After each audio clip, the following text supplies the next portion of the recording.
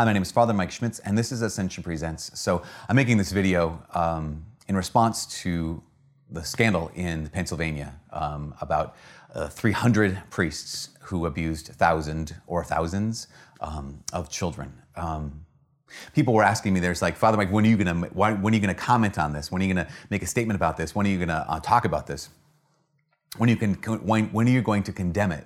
And I just thought that was, I was like, well, part of me was asking, like, what do you mean?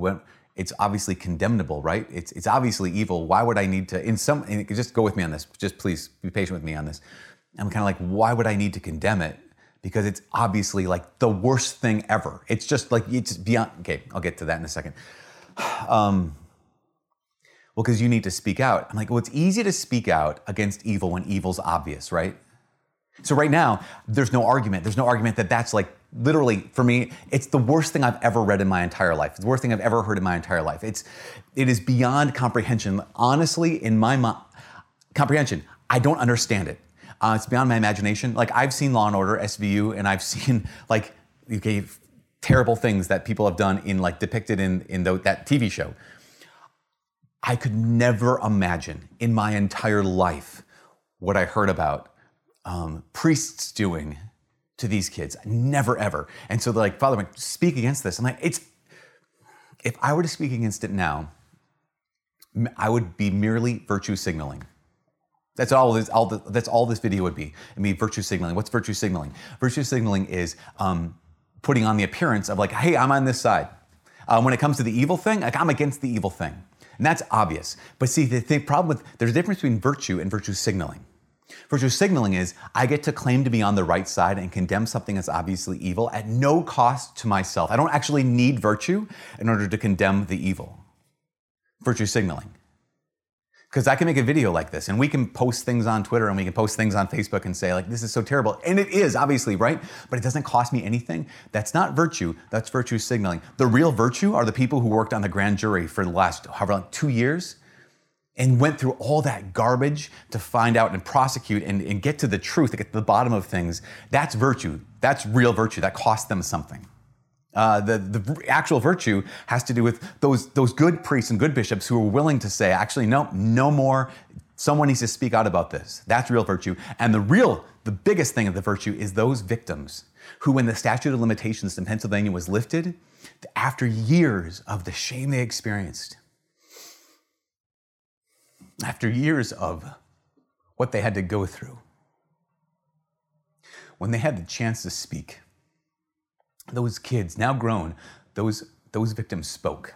That's virtue. Making a video is virtue signaling. Standing up when no one else is standing up. Right now, everyone's standing up. This video could be just another voice. But when those people who were hurt, when they stood up, that's virtue. And that's so important. So then if that's the case, then why I'm making the video, if all it is virtue signaling, is because one of the things I ask people is like, well, why would you, I don't know, again, I'm just apologize for this, but like, why would you need me? Like, I'm just some priest in Minnesota. Why would you need me to say something about this? And one of the things that kept coming back was, well, we just want to know that you priests are as angry and upset about this as we are. And I can't tell you how that just like struck me, because I'm like, I just assumed that you assumed that I would be, right? I just assumed that you assumed that all priests and all bishops would be like, what the, just like, I mean, I realized the gap, right, between the gap of trust that's between a lot of people and the church when they have to be told that, oh, the horror you experience when you heard some of these stories is the horror that your priest and your bishop feels. But if that's the question, then here's the answer. As I said earlier, I had never imagined, and I could never fathom the level of pain these kids went through, and this turning a blind eye that had happened in the church for years. It's like we'll shuffle you around, and I know there's a bunch of reasons that, well, maybe they thought this and this and this at the time. I don't care. I don't care. What I'm talking about right now is a willingness to compromise and an unwillingness to be courageous when it came to brother priests, when it came to bishops. It's terrible. But here's something I want to also say. Because the next thing people were saying is like, well, we just want you to know that you're as angry as us. I'm like, I can't convey to you how angry I am. The next thing they asked was, well, did you know about all this stuff? Like, you as a priest, the thing with Archbishop McCarrick, like this whole kind of like this grooming of, homosexual predatory behavior happening in seminaries and then in the hierarchy or in the dioceses and stuff. Do you guys all know all about all those things? And I have to say, I didn't. When it came to this abuse stuff, did you know? Do you have any sense? And I just have to tell you, I think for the most part, I'm just a normal priest, right? Like, I'm an average priest in my diocese doing my stuff. Had no idea. When it came to this stuff in seminary that just I read about when it came to the story of Archbishop McCarrick, people ask me, is that what seminary is like? Like, no. In fact, when I went to seminary, before I went there, I read a book that my mom had given me called Goodbye, Good Men by Michael S. Rose. And it was all about exposing just the corruption and terrible stuff in American seminaries in the 60s, 70s, and 80s. And so I got there in 1998. And I was on alert. I read a book that said all about some of the garbage and stuff that's happening there. And it wasn't on my radar. Why? Because I think the seminaries had been cleaned up enough by then. In fact, I remember talking with a priest after I was ordained. He became the rector of St. John Vianney Seminary in St. Paul, Minnesota. Father Bill Baer, he just died recently. May he rest in peace. Good man.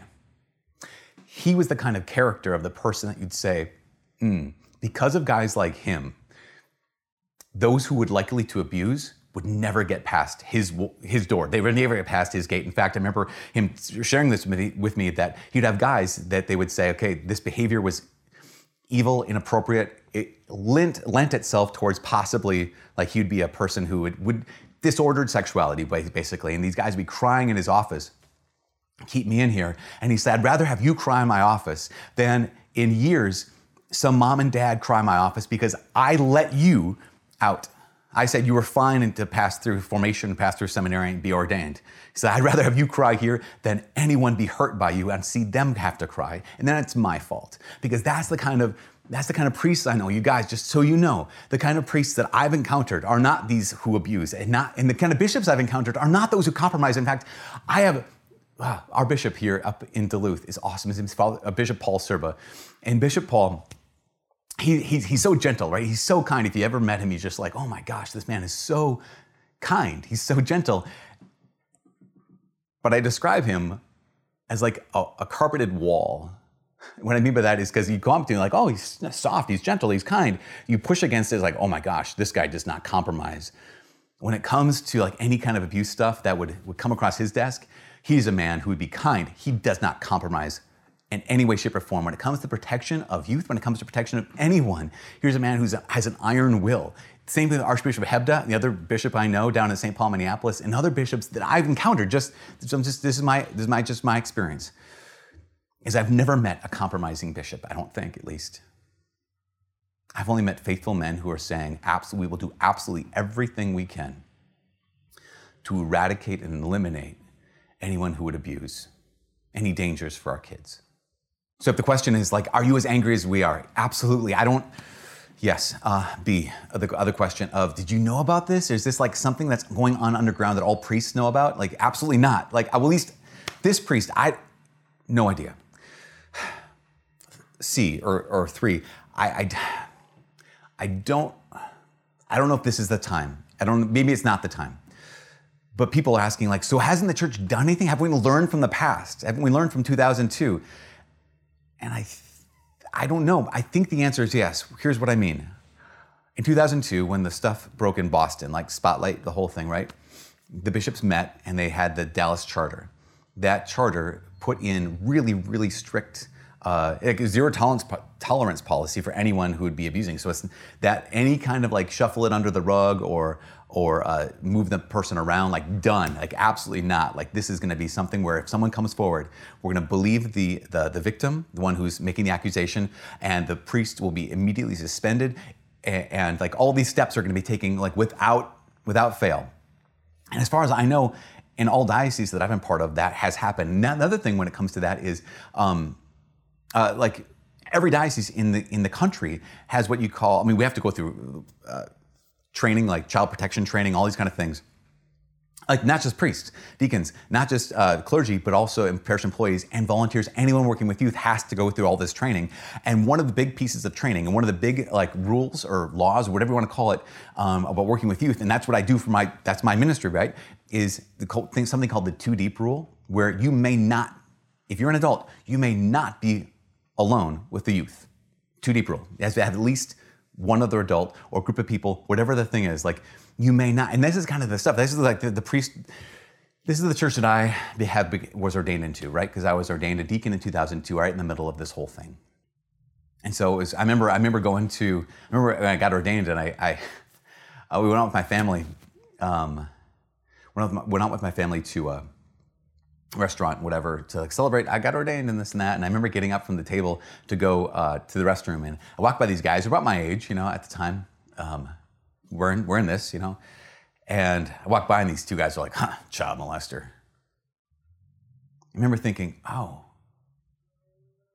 so this is what this is going to be like.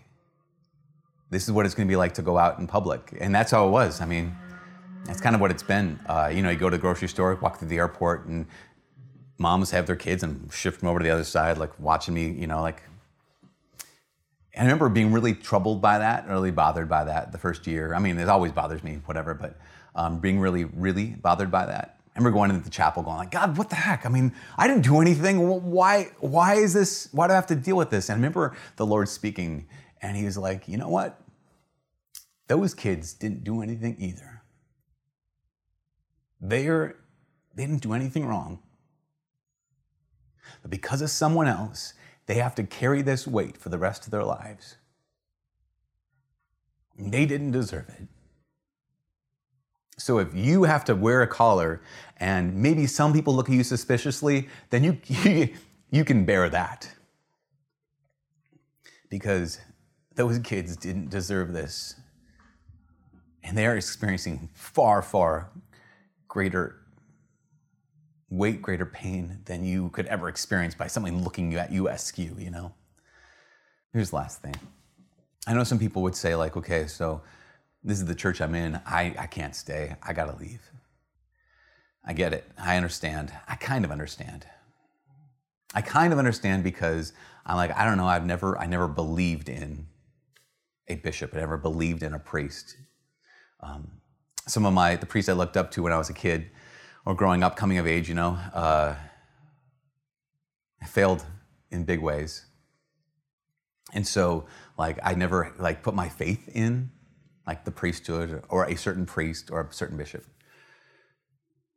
And again, I've always known that the church is broken, because I know that I'm broken, and I know the human condition. So I guess there's a piece of that I don't get it. If Jesus founded the church, then why would I ever leave, even if it's got corruption? But I would invite you to do the same. Don't leave the church when things get tough. Lead the church when things get tough. Say that again. Here's what we do. As the body of Christ, as Christians, as followers of Christ, as Catholics, we don't leave the church when it gets difficult, when there's bad things, when there's awful stuff. We lead the church when there are bad things, when there's corruption, when there's awful things. And the best way you and I can lead the church is by becoming saints. That's it. Nothing short of that is going to help anything. We have this policy, this Dallas Charter, we have all these 2 deep rule. All those things are fine. Those are good. They protect kids. None of them are enough. None of them are enough.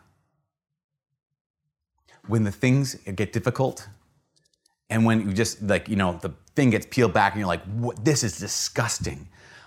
Don't leave. Lead.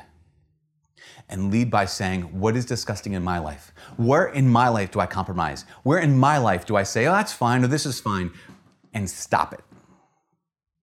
Where in my life is there infidelity? Where in my life is there a two-facedness? Where in my life is there corruption? And weed it out, bring it into the light. Refuse to compromise with it.